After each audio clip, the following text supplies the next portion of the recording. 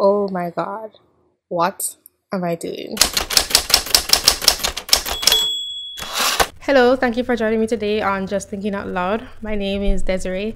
I have a pretty long video for you, so get settled in. I think you'll find it very informative. I learned a lot from doing it, and I found it very engaging to read up on the topic. I came across an interesting study a few months ago. I've been wanting to discuss it ever since. It was a comparison between the trajectories of Jamaica and Barbados and their economies. These economists were rebutting the idea that the economic performance of one country was due to the type of institutions and infrastructure that it has.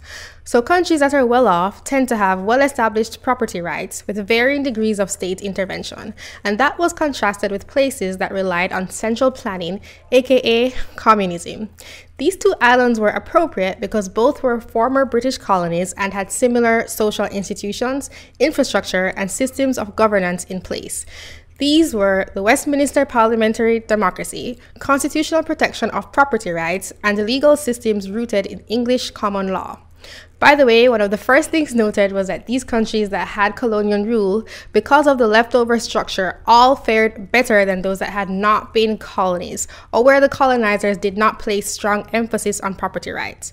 I bring this up because many people do not want to accept this, how colonization sometimes has had positive impacts on long-run economic development. Both Jamaica and Barbados also had a large African descendant population after independence. So that's why they're similar, but they went down different paths. They compared the time period from between about 1960 to 2002. Jamaica became independent in 1962 and Barbados in 1966, where Barbados' GDP per capita grew about 3 times as fast as that of Jamaica.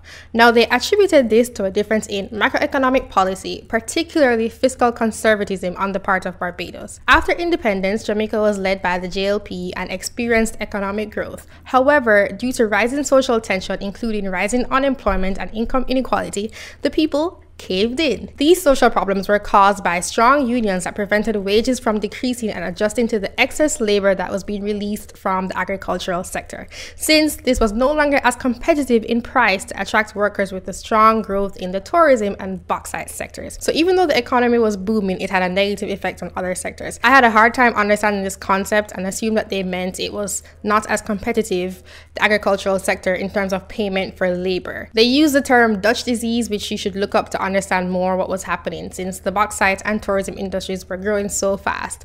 So due to these social concerns, the PNP was elected with the promise of social justice and self-reliance, what is termed as democratic socialism. There was income redistribution, nationalization of private companies, job creation and housing plans, import tariffs, food subsidies for basic items, and policies that caused international investment to basically say, bye-bye. Bye-bye. Bye. They particularly focused on the 1970s and the gas crisis, noting that both countries experienced the same external shocks, and that Barbados held to their fiscal conservatism even when there were riots in the streets, while Jamaica went on a budget surplus. To go into a bit more detail, I love this line from the paper. Whatever merits the PNP's economic program may have had, it was expensive. They paid for most of this by borrowing from the Bank of Jamaica. This led to inflation, and by 1980, inflation was at 27% per year. So now, the people feeling these effects voted the PNP out. Big emphasis here on the word voted again. The common thing was to blame what was happening on outside events, particularly the oil price shock of 1973. But when compared to Barbados, there's a different story. Barbados also experienced inflation, but they avoided nationalization and limited government spending, even though they also borrowed from their national bank. They also approached IMF, but they did not devalue their currency because they had pegged their currency to the US dollar, and that was really important to them. But to do this, they had to negotiate with employers, unions, and workers, and ultimately, they got them to cut wages by about 9% and not increase them until there was an associated increase in productivity. There was also discussion about future price increases being limited by firms. I'm not sure what they meant by firms. I believe they meant private companies that deliver products and they hire people to work. They faced a lot of resistance, especially with the wage cuts all the way up to the Privy Council, but they were able to come to an agreement with the people. So the authors conclude that by doing this, they in essence devalued their currency since they cut real wages, but this restored external competitiveness and profitability without creating an inflationary spiral. And then the economy recovered quickly, with GDP growing by about 3% per year from 1975 to 2002. They also noted that currency devaluation was something the IMF suggested in order to stimulate production and return the economy to full employment. I give this a big thumbs down based on what happened in Jamaica. Now, could Jamaica have done the same thing? Because ultimately, the government had to win over the people.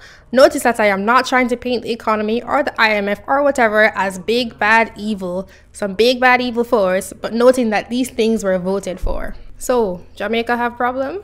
Well, here's the big secret. I wanna vote for it. So sometime after that, I came across another article which made me want to make this video all over again. I will just give the first few lines in order to give you an idea of the paper. The imposition of structural adjustment programs in the third world since the 1970s has been characterized as a war against the poor, a process of neo-recolonization. This statement is particularly applicable to the country of Jamaica. The island has been susceptible to a variety of neocolonial acts, including the presence of multinational corporations, structural readjustment programs, and the loan organizations that have sucked Jamaica's economy dry. This neo-colonial presence has devastated the population in more ways than one. It is apparent that the neo-colonialism has had and continues to have a large impact on society as a whole in Jamaica. This influence will be shown by presenting a historical portrayal, forms of neocolonialism in the country, and attempts to resist such domination. So basically, it blamed current affairs on the legacy of slavery and colonization.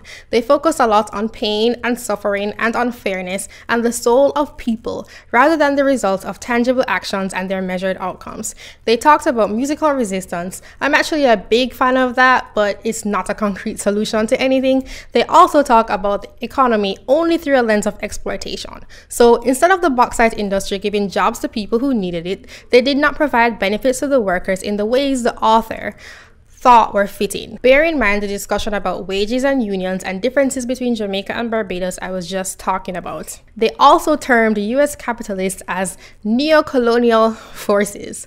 Also bear in mind here the manly words of social justice and self-reliance and the flight of foreign capital from Jamaica and how that ended up impacting the economy. The author regarded the deal with the IMF as the culprit, not Manley's visions or social programs, and no resistance to the fact that these programs that brought the indebtedness and original crisis came before the need to involve the IMF. Actually, Manley was approved of in this article, which was actually based on a speech, by the way, because he was resisting the forces of evil. I'm sorry. I think that people have their heart in the right place, but I think I'm trying to say something with this video. I saw this article referenced elsewhere on one of those pro-Black people blogs from a writer in Africa. This is the type of rhetoric that leads to Zimbabwe kicking out all the farmers. I fully think there are cases of force, especially with military intervention in foreign countries, mostly by the United States. So if it weren't done this way, I don't know, maybe that would happen. But there's no mention of the citizens' decisions or responsibility in the matter. And I really wanted to juxtapose these two ways of looking at what's happened. There tends to be truth in everything. Yes, it's true there was slavery and colonization and class divisions and that they have had an influence on history. No, it is not true that that's why things are the way they are today, because there are other factors at play.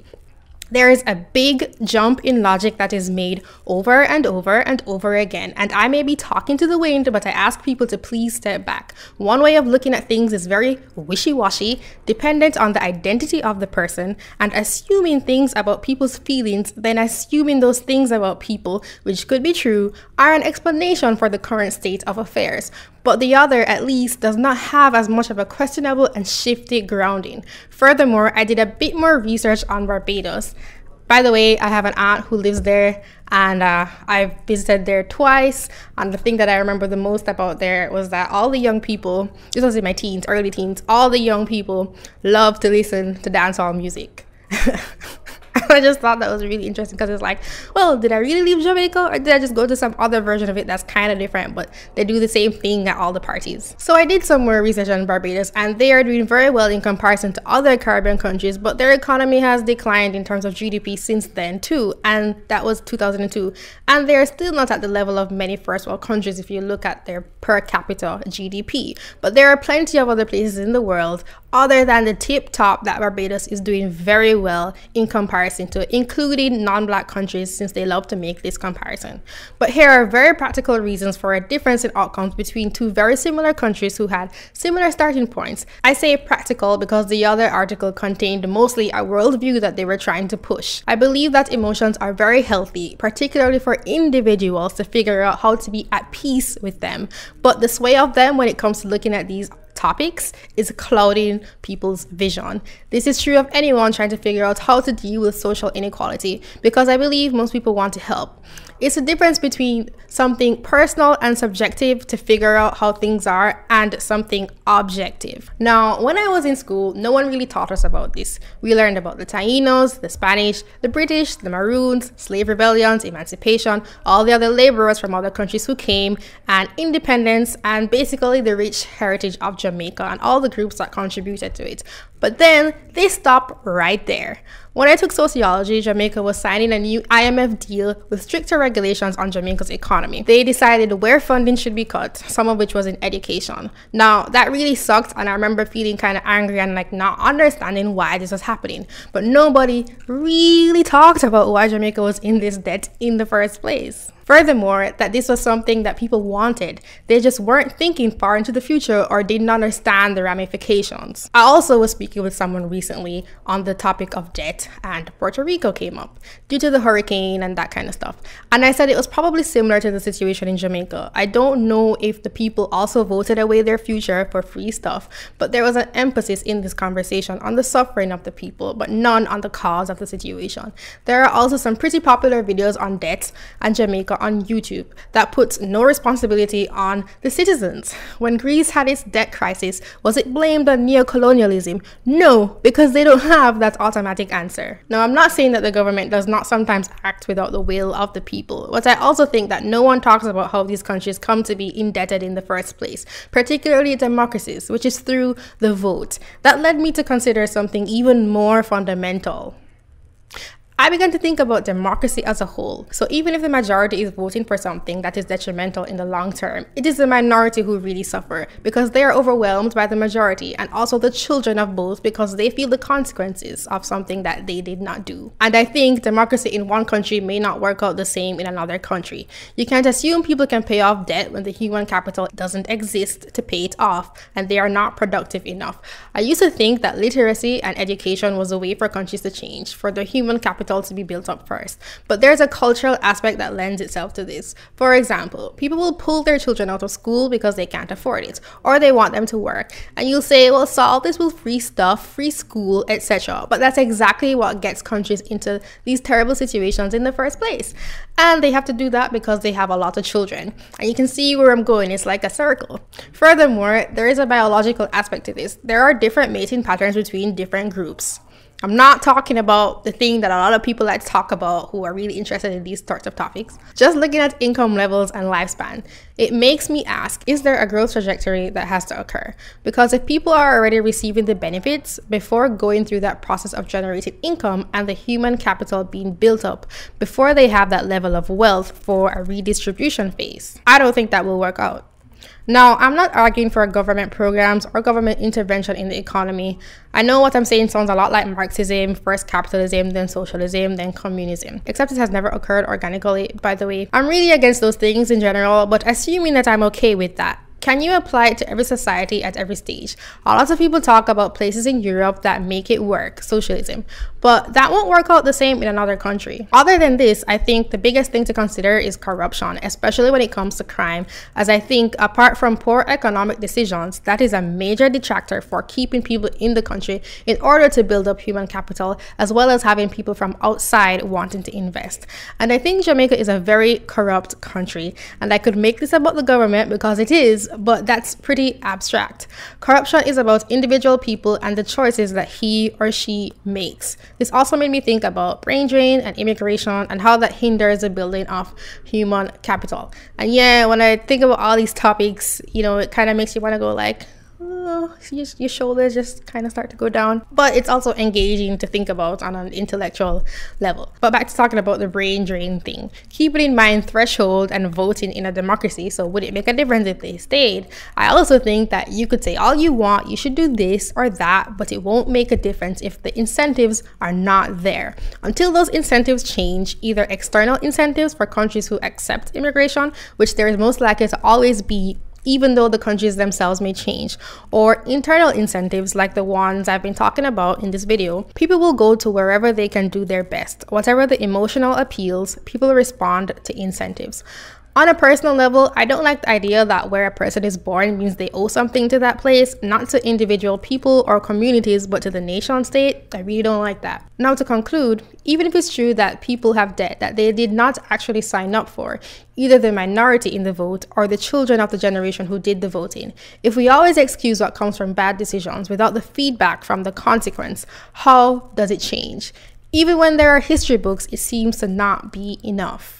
So that's what I had to say. Thank you for watching and listening. If you liked this video and found it informative, please subscribe and don't forget to go and donate at justthinkinoutloud.tv/donate. Thank you again for watching. I will talk to you soon. Have a good day. Goodbye.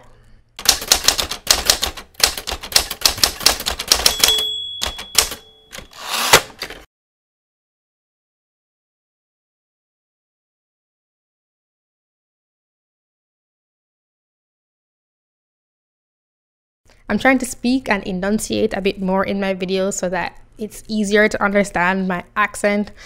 Also, it's just like stuff I want to say at the end of the video. I had to look up the words non-tradables and Dutch disease. I didn't know what those were. I think I kind of got a grasp of them. Also, to be honest with you guys, I'm really stressed out right now. I barely have time to really focus on making videos, but I really want to. Thank you for all your comments from my last video. They were really nice. I know I already said that, but they were really nice. And I hope to keep making videos for you guys and for myself. I think I'm finished. I want to start over because I messed it up. Okay, I'm gonna start over. Starting over. I'm starting over. Yeah, yeah. I just made that song up. And it sounded kind of nice. Think that, oh my god, why my bra showing? Shaman, why? Oh.